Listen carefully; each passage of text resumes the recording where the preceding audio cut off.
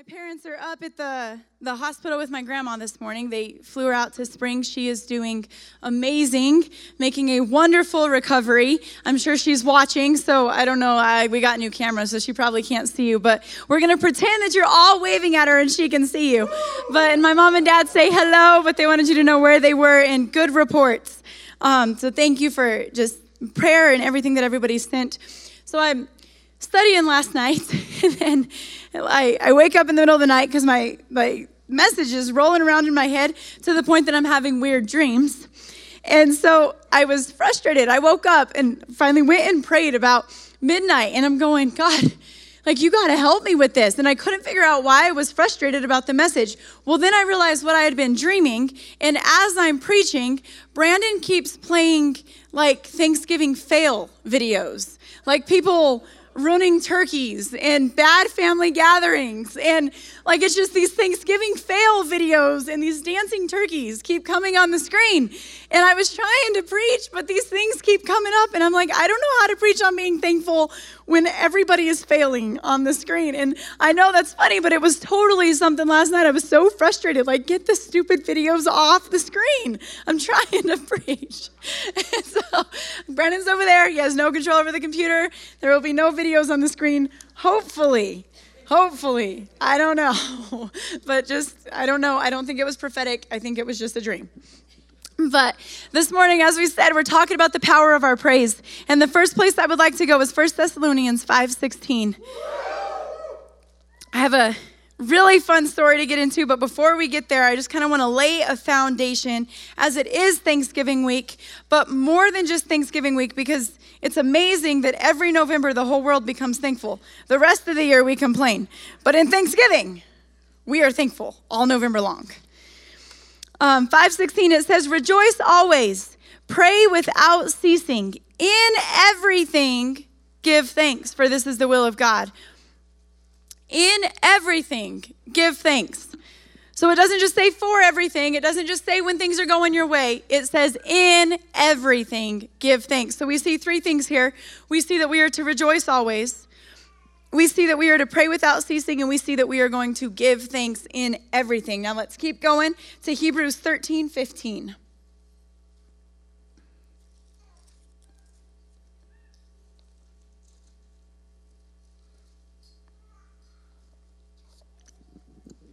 It says, therefore, by him, let us continually offer the sacrifice of praise to God. That is the fruit of our lips, giving thanks to his name. I'm going to read that one more time. Therefore, by him, let us continually offer the sacrifice of praise to God. That is the fruit of our lips, giving thanks to his name. The fruit of our lips. What is coming off of our lips? Is it praise? Is it thanksgiving? Or is it grumbling and is it complaining? It says to do all things without grumbling and complaining. Psalm 34:1.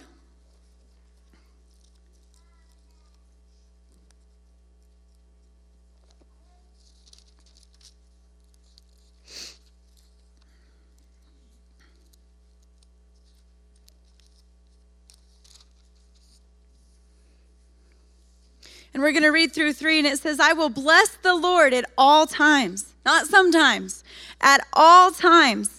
His praise shall continually be in my mouth. His praise shall continually be in my mouth. My soul shall make his boast in the Lord. The humble shall hear of it and be glad. Oh, magnify the Lord with me, and let us exalt his name together. So we see in these first few scriptures that we've read so far that we are to thank without ceasing, that we are continually to have praise on our lips for God, and that we are right here that we shall continually, his praise shall continually be in my mouth. So that as a theme that we've seen right now, just a foundation, God wants us to praise all the time. And here's something I want us to catch.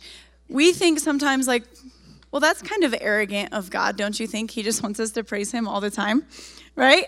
That's just a thought we have. Has anybody else wondered, why? See, praise isn't for God. Praise is for us. When we praise God, then it takes our eyes off of our circumstance and it puts our eyes on God. So without praise in our life, we will be focused on our circumstances constantly. We will not be focused on God. Even a prayer life without thanks and without praise, our focus will be so much on our circumstances that our prayer life becomes, oh dear God, help me. Oh God, help me through this. God, why is this happening? God, why this? God, do you even know what I'm going through? Are you even up there? Are you? And that's what our prayer life turns into, because we are so overwhelmed by what we're facing. We're so overwhelmed by our circumstances that we can't see God past them, to the point that we don't even know that God is there. Crazy, right? And we get ourselves to this place by not living a lifestyle of praise, not living a lifestyle of thanks. And the reason that God says to praise continually, to thank continually, is because if we're doing that, then our continual focus is on Him instead of what's going on out here. And that's His heart for us, because He goes, when your focus is on me, then it activates something different into your atmospheres. It activates something different into your circumstances. You get a different vantage point into the circumstances that you're facing when your eyes are focused on me and not focused on what's going on around you. I want to jump right into a story here that it's been on my heart for about the last month. And every time I read it, I feel like there's more and more and more and more and more revelation, to the point I've read it so many times and went, God, I can't preach it. I've read it too many times. Like, we got to move on to something else. And then again, it just comes up. So let's go over to 2 Chronicles 20. And there is so much in this story. And this is where I'd say I want you to extra focus, grab hold of everything here, because it is truly, truly, truly life-changing. And this is the story of King Jehoshaphat. And it says, it happened after this that the people of Moab with the people of Ammon and others with them besides the Ammonites came to battle against Jehoshaphat. Then some came and told Jehoshaphat, saying, a great multitude is coming against you from beyond the sea of Syria, and they are in Hazan Tamar. And Jehoshaphat feared and set himself to seek the Lord, and proclaimed a fast through all of Judah. So Judah gathered together to ask for help from the Lord, and from all the cities of Judah they came to seek the Lord. Okay, I want to pause there for a minute. We're going to read the whole story, but I want to break it down as we go, because I want to put ourselves in the story. It's no fun to just read the Bible stories and pretend they were cute and happened a long time ago. We can do that on Pinterest. We want to read the word and find out how it actually applies to my life. These are not cute quotes, like encouraging quotes for today. That's what Bible Pinterest is. We want to know, how do I get power from what it says right here, right? This is life-changing word of God. Let's not make it a cute quote. So in this story, Jehoshaphat is just having just a real fine day, okay? Then these people come and they say, hey, not just one of your enemies, but all of them are coming to attack you. They're actually already on their way. Okay, that's some bad news, I would think. Not prepared for this. It is unexpected circumstance. It's this unexpected thing that we're facing. Anybody have one of those in 2020? Yeah, I'm the only one. Okay, well, you guys go home. I'm going to continue to preach to myself. All right. There's some bad things that we faced in 2020. There's some unexpected news that we faced in 2020. There's probably unexpected news you might have got this morning, right? These are not great news. And it seems like maybe because 2020 was such a big bad news year, that all the little news is just piling up. Where usually if there's not a big bad news year, it's just lots of little news. But now it's just lots of big news and little news. And it's all around us. It's just news. It even comes on my watch every few minutes. News update, news update. So he gets this news. So my question to you, how do we get into this story? When you get this news, what do you feel? Not that these people are coming to attack you. I don't think Moab's coming. But, I've been there a couple times. But your news, how do you feel? What's the emotion that you feel? Is it anger? Is it a complete oppression? Is it bitterness? What might it be? What is that thing? What is that feeling that comes? It says Jehoshaphat feared. See, emotion is totally okay to feel. God created it. And sometimes we think that God hates emotion. God created emotion. He did not want us to live without emotion. Never, never, never, never, never in the Bible does it say not to feel afraid. It says not to be afraid, which means don't act on that emotion. It tells you to be angry and don't sin, right? It tells us so we can have emotion, just don't act on that emotion. What it is we take this emotion to God, and we're going to see that Jehoshaphat does just that. He feels this emotion. He feels fear. What is your emotion? Is it anger? Is it depression? Is it sadness? Is it grief? Is it this deep hurt? What is that emotion that you have felt in these unexpected things that you have faced? Okay, the first thing that Jehoshaphat did, it said he set himself to seek the Lord. In the Amplified, it says, and set himself to seek the Lord as a vital necessity. As a vital necessity. So not only did I get this news, this unexpected thing, not only did I get that, but I've set myself to seek God as a vital necessity, meaning I just can't go on without taking this to God. I cannot respond to this without taking it to God. Do we do that with our circumstances? The situations? Or do we feel the fear, act on the fear, post our fear on Facebook, phone a few friends with fear, and then pray about our fear, stay in our fear, figure out how to handle our fear, and then be like, oh yeah, God, what do you say about my fear? That's usually how we handle it. But Jehoshaphat says he feared and he set himself to seek the Lord as a vital necessity. But then here's what he did. He proclaimed a fast throughout all of Judah. So what happened? He got the news, he felt the emotion, he went to private prayer, and now he's contacting his friends. Now he's contacting the people around him. And he proclaims a fast, and then in a minute we're going to see that he goes and prays. But he proclaims a fast. What did he spread? He spread the faith that he got in private prayer to the people around him, not the fear that he felt because of the news. We have the power to do that as well. We can either get the news and spread the news or the fear of the news that we feel or the anger of the news that we feel. What are you spreading to the people around you? What are you spreading to the people closest to you? You get this news, what do you spread? As long as it's not COVID, we're safe. Don't spread COVID. Bad idea. Okay? But what news are you spreading to the people? What emotion are you giving? They are giving, Jehoshaphat here, he gives off faith. He says, hey, I'm going to spread a fast. I need us to get help from God. It says that he set a fast. He proclaimed a fast to ask for help from the Lord. To ask for help from the Lord. So he goes to the people and he says, hey guys, this is what's happening. We need God's help. It's a vital necessity. We will not respond until we have a word from God. The end. He didn't spread fear. He didn't spread worry. He didn't spread anger. He didn't spread any of those things. He spread faith. We have the exact same opportunity. Then Jehoshaphat stood in the assembly of Judah in Jerusalem in the house of the Lord before the new court and said, and we're going to read this prayer. This is his public prayer. So he got the news. He felt the emotion. He fact-checked the emotion with truth in private prayer. And then he came from private prayer. He proclaimed a fast. He said, I need everybody in a place that they're hearing from God. Why did he proclaim a fast? Because praise is a sacrifice. Because when I have to make my mind, my will, my emotions line up with the word of God, then that is fasting. That's what we're doing, is getting our flesh under control. So he's saying, I need you guys to get your emotions under control and focus on what God's about to say, because it is a vital necessity that we act on what his word says. So he gets to there. Then he prays. I want us to focus. This prayer is so powerful on what he prays. Because so many times, even in our prayers, we go to God and we are so consumed with our situation. It's like we're inviting God into the circumstance. Why would God come to a circumstance he already defeated? God, please come into my bondage. You are welcome here. God doesn't want to be there. God did not want to go to Egypt. He brought them out of Egypt. There was a purpose for that.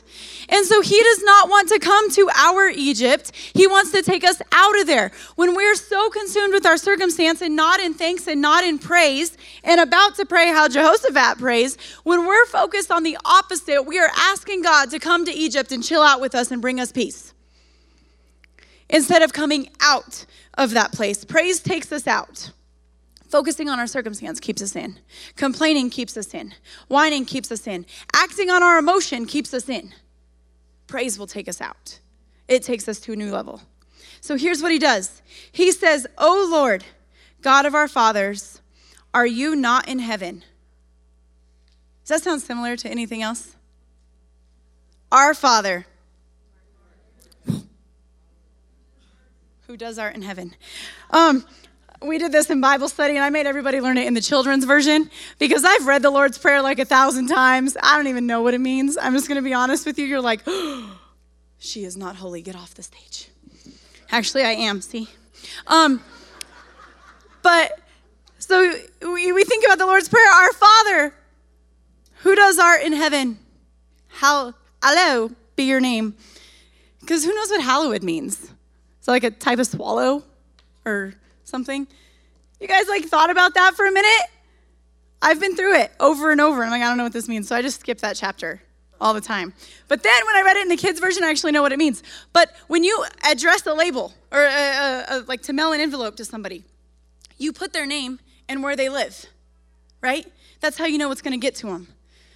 So when I say, my God in heaven, in the kids version, it's our Father who lives in heaven. We need to know where he's located. So I'm praying to the God that is overlooking my circumstance.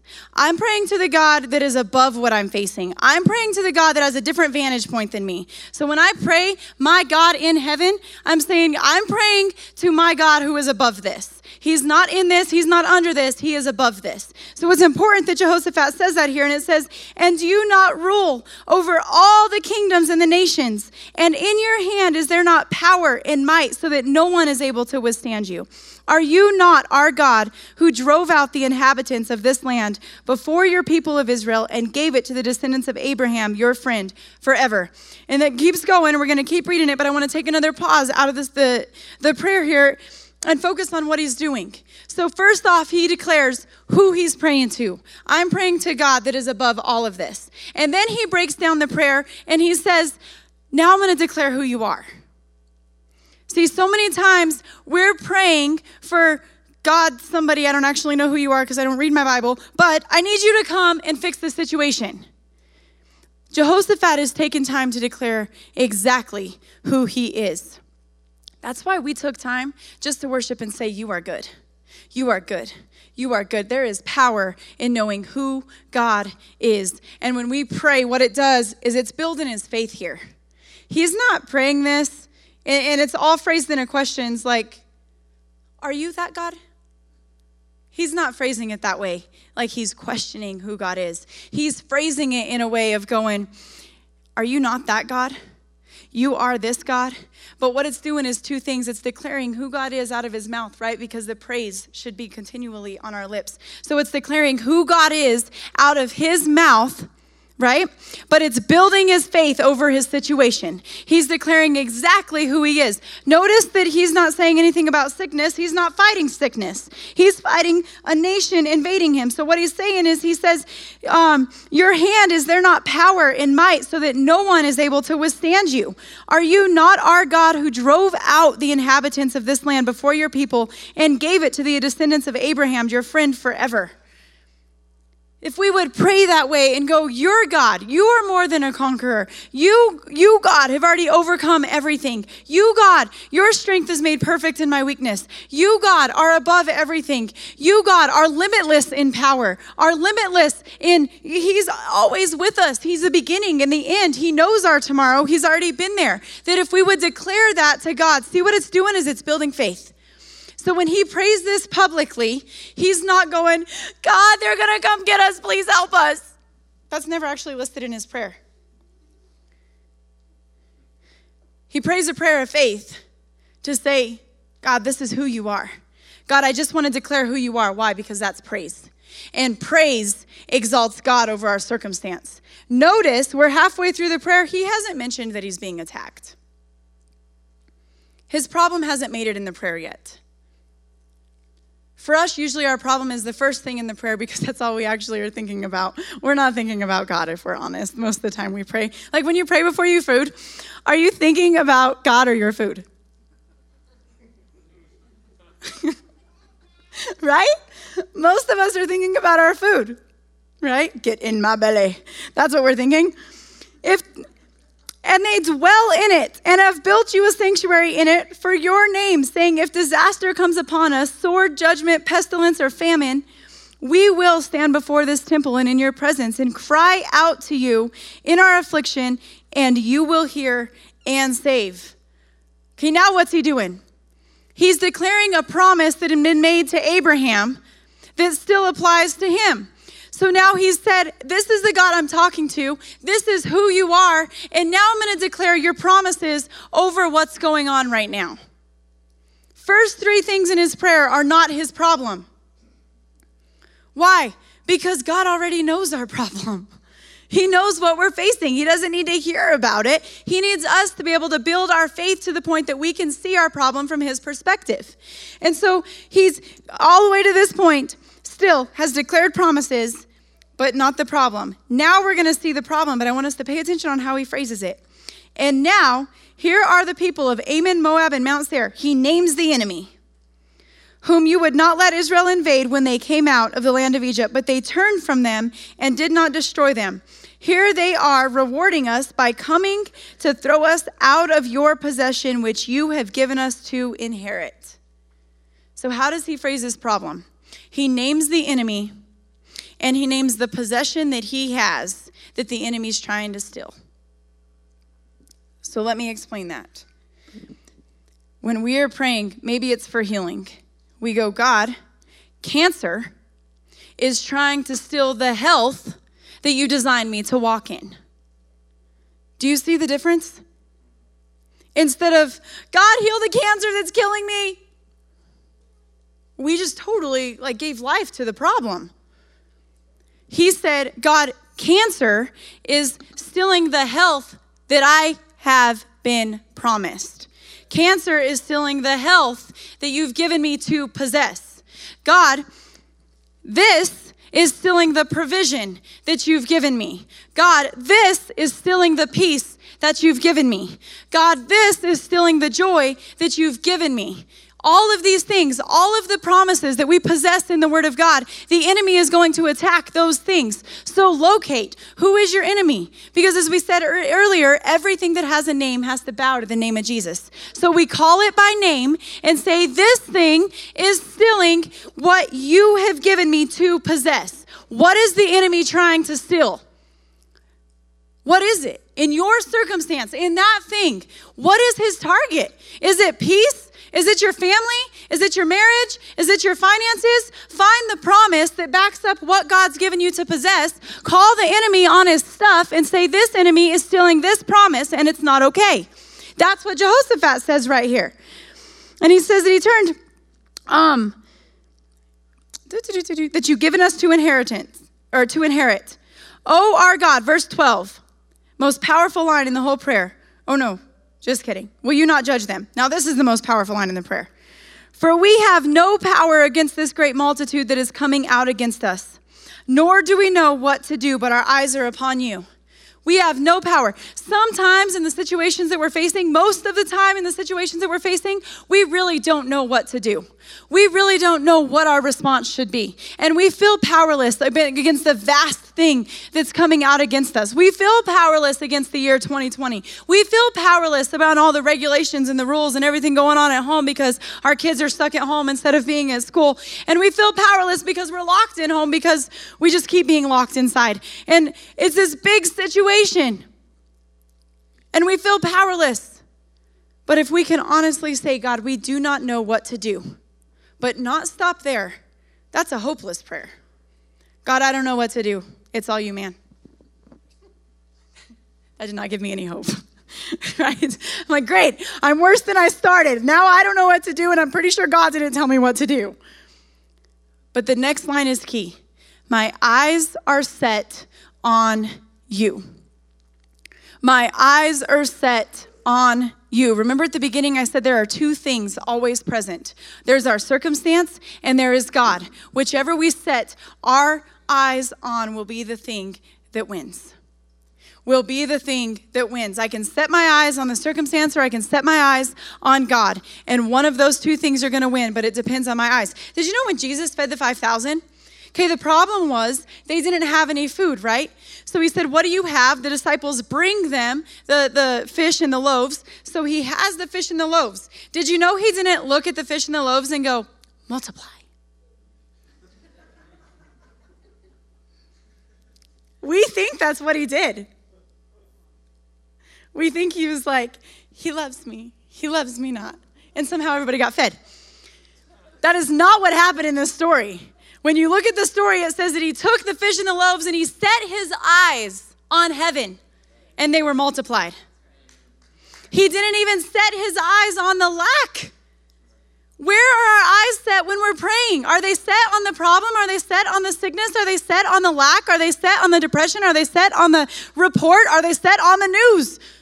Where are our eyes set when we're praying? Jesus wasn't like multiply, multiply, multiply, multiply. It didn't happen. It said he set his eyes on God and it was multiplied. I wonder in our circumstances if we would set our eyes, we would turn our eyes, we would set them on God, what just might take place on our behalf. Why? Because this is the same problem I started with. I'm praying and it's still the same problem. It's the same thing I started with. This is bigger than these fish and loaf. Do we see the difference? Do we set our eyes? So this is powerful. We set our eyes upon you. Now all of Judah with their little ones, their wives and their children stood before the Lord. Then there's a lot of names that I don't know in there, so we're going to skip down. So they're all praying with Jehoshaphat, and we're going to skip to the point that the prophet says what God is saying. So this is at the end of verse 15. Thus says the Lord to you, do not be afraid nor dismayed because of this great multitude, for the battle is not yours but God's. Hold on. What did he mention first? God is a God of order, so this is important. Can we back up to the slide before this? Okay. Do not be what? Okay, hold on. Leave that up there. The first thing that we see Jehoshaphat did, it said, and Jehoshaphat feared. Why was Jehoshaphat afraid? Because of the circumstance that he was facing. Notice that God spoke to what was going on inside him before he spoke to the circumstance around him. God spoke to what was going on inside Jehoshaphat before he mentioned the multitude. Do not be afraid, nor why? Because it says that God takes us from glory to glory to glory. This is very important. If our peace and our joy and our strength can only happen when outside circumstances are perfect, then we're going to be very sad people. But we live that way. We said this in Bible study the other day. So usually we wake up in the morning and we have a plan for our day and it doesn't go the way that we planned, and then we're frustrated at the end of the day because it didn't go the way we planned. So then we get up the next day and we expect it to go the way we planned, and then it didn't go the way we planned, so we get frustrated because it didn't go the way we planned. And then we get up the next day and we have a plan for our day and it didn't go the way we planned, so we're frustrated because it didn't go the way we planned.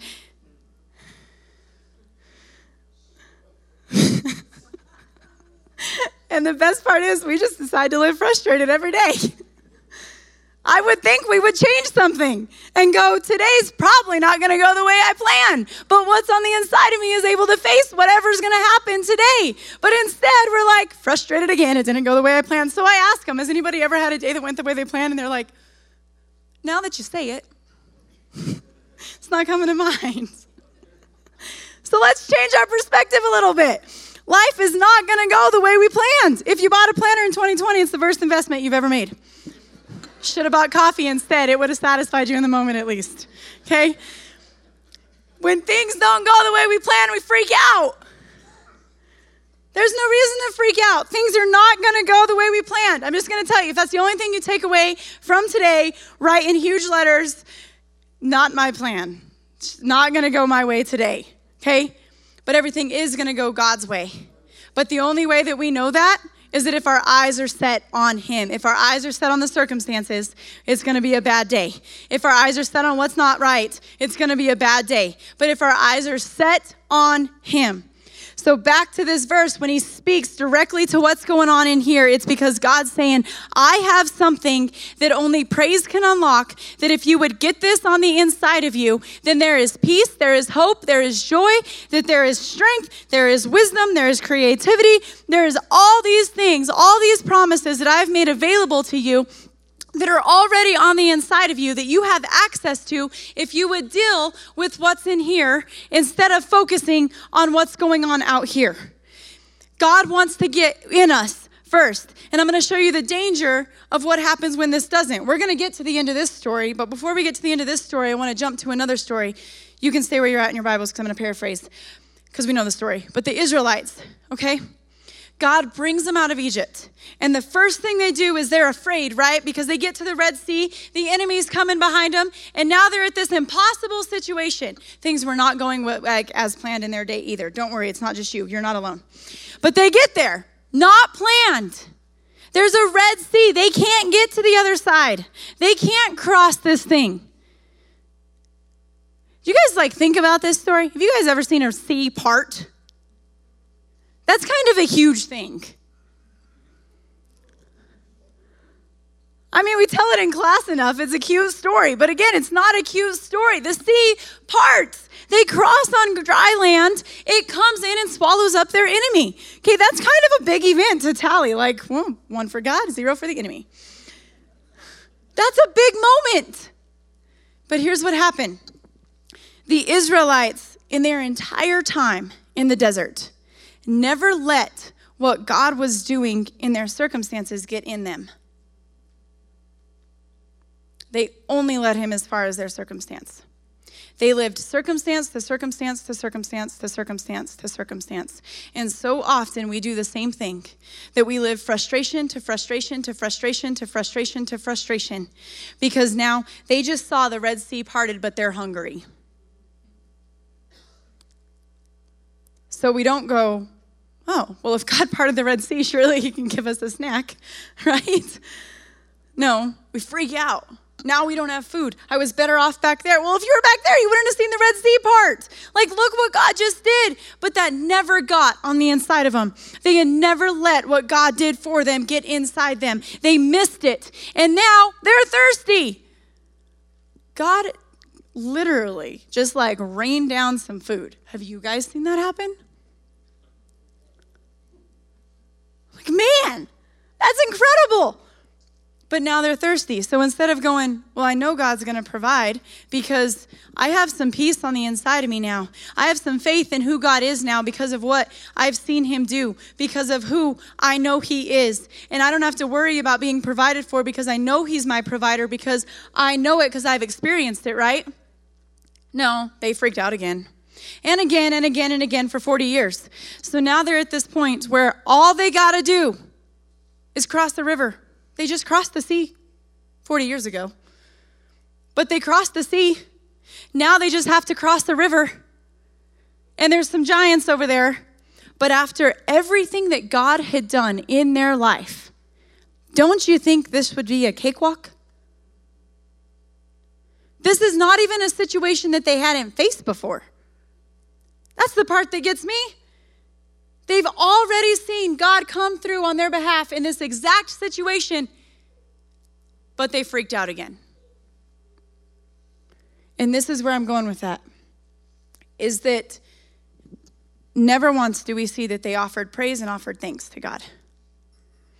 And remember when I said at the beginning that praise unlocks things on our behalf that we can't get any other way? Praise is when we see God at work, even in the Word, maybe you haven't seen that physical, tangible thing in your life, but we see him at work in the Word, and we praise him and go, God, I thank you that you are faithful. When we take the time to praise, that's how it gets on the inside of us. And then that's what comes out the next time. And so we allow that thing to be on the inside of us. So then when we face the next battle, what comes out is, God, I thank you that you're faithful, right? Because that's what I came away with from the last thing I faced. I didn't take the fear with me. I didn't take the worry with me. I didn't take the anxiety with me. I took praise with me. I took praise, and praise is what unlocks the next thing and the next thing and the next thing. God is our provider, and that's a promise. It says that he's given us everything that we need for life and godliness, and he did that for the Israelites. But the fulfillment of everything that he had in store from them could only be unlocked through praise, and they missed it. Because they got to the situation, and still, after all this time, the situation was bigger than God. Because they never let the praise get in them. That's the importance when God says, do not be afraid nor dismayed. He's dealing with what's in here first. Because of this great multitude, for the battle is not yours, but God's. Verse 16, tomorrow go down against them. They will surely come up by the ascent of Ziz, and you will find them at the end of the brook in the wilderness of Jeruel. You will not need to fight in this battle. Position yourselves, stand still, and see the salvation of the Lord who is with you. Hold on. We get a word from God. And God says to position yourself to see the salvation of the Lord. What do we position ourselves to see? We get a word from God. We've been in prayer. Now we're facing this circumstance again. Do we position ourselves to see what the enemy is going to do? How much of an effect it's going to have on me? Get my backup plan. I position myself to get a backup plan. I position myself, or do we position ourselves to go, God spoke. I'm acting on what he spoke, and I'm positioning myself to see his salvation. The only way to position ourselves to see his salvation is through praise, because we see from a different vantage point. For the Lord is with you, O Judah and O Jerusalem. Do not fear or be dismayed. There it is again. Tomorrow go out against them, for the Lord is with you. And Jehoshaphat bowed his head with his face to the ground, and all of Judah and the inhabitants of Jerusalem bowed before the Lord, worshiping the Lord. Okay, they're having this celebratory party, right? They are worshiping, they are praising, they are thanking because of what they've just been told. This is a huge part of the story. What changed in their circumstance? Nothing. Their circumstance is exactly the same as when we started this story. In fact, it's probably worse because the enemy's still advancing. They didn't stop. They're still coming. So their circumstance, this unexpected event, this bad news that they got has not changed at this point in the story. Nothing in their external circumstance has changed. Everything in their internal has changed. Nothing has changed out here. Everything has changed in here. They start by being in fear. It says Jehoshaphat feared, and then he prays privately, and then he gets people to fast and pray so they can see what God is going to say, and then he prays publicly, and then God speaks, and now they are worshiping at what God said. They are praising. Why? Because I can change my focus from what's going on out here. Our focus, it said that we set our eyes on God. Now my eyes are so set on God that I don't even care where the enemy's at. I don't care what he's doing. I don't care how close he is. I don't care how much bigger my circumstance looks at this moment, because my eyes are set on my God. Because my eyes are set where they're supposed to be. So nothing has changed out here. Everything has changed in here. Man, everything has changed in here. Then the Levites and the children of the Kohathites and the children of the Korahites stood up to praise the Lord God of Israel with voices loud and high. So they rose early in the morning and went out into the wilderness of Tekoa. And as they went out, Jehoshaphat stood and said, again, look at what he's repeating. He does not repeat the problem. He repeats what God's word says. Watch closely. The enemy is not mentioned. Believe in the Lord your God, and you shall be established. Believe in his prophets, and you shall prosper. And when he had consulted with the people, he appointed those who should sing to the Lord and who should praise the beauty of his holiness as they went out before the army and were saying, praise the Lord, for his mercy endures forever. He did not repeat the problem. They're going to face said problem, but he only repeats what the word says. He only repeats what they heard from God. He did not repeat what they were facing. Why? Because when our eyes are set on him, our enemy becomes little. our circumstance becomes very small. So he goes, and it says, now when they began to sing and to praise, hold on. Now as they began to sing and to praise, remember when I said praise will unlock for you what can be unlocked no other way? When they began to sing and to praise, the Lord set ambushes against the people of Ammon, Moab, and Mount Seir who had come against Judah, and they were defeated. What would have happened had they not praised?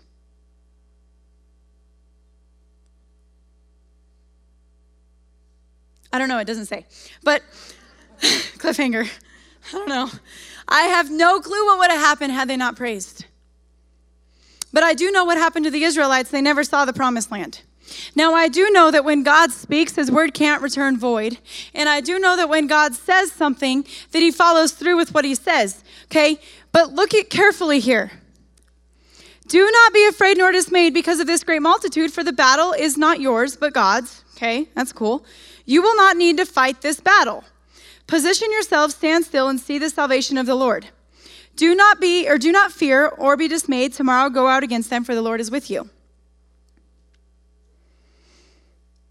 God doesn't say how he's going to defeat the enemy. God didn't tell them, if you praise, I'll defeat them. He told them to position themselves to see the salvation of the Lord. He told them that he was with them, which he was, but he didn't say how this was going to happen. So I wonder, I really do, would the enemy have been completely annihilated if they wouldn't have praised? Or would God have just protected them? Because God never said in his promises that he was going to wipe them out. It was never said. So maybe it could have been that had they not praised, the enemy was still there. That thing was still there. God protected them and God was with them, yeah. They didn't get defeated that day. God was with them, but maybe the enemy wasn't annihilated. Because praise unlocks something that cannot be unlocked any other way. And it says, when they began to praise, the Lord set ambushes. When they began to praise. For the people of Ammon and Moab stood up against the inhabitants of the Mount Seir to utterly kill and destroy them. And when they had made an end to the inhabitants of Seir, they helped to destroy one another. So when Judah came to a place, what's that word? Overlooking. Our God who is in heaven. When I praise, I see from a different vantage point. When I praise, it takes me to a place that I see over what's trying to take me out. It takes me to the place that I'm not looking up at my circumstance, and my circumstance is bigger than me. I come to a place that I'm looking down at my circumstance, because that's where God has created us to prosper, to conquer, to have victory, to be able to walk out the fullness that he has for us. He wants to take us to a place that we're looking down at the thing that's trying to take us out. So it says that they came to the place overlooking the wilderness. And they looked towards the multitude, and there were dead bodies fallen on the earth. No one had escaped. No one had escaped. Why? Because they chose to praise. They chose to keep their eyes set on God.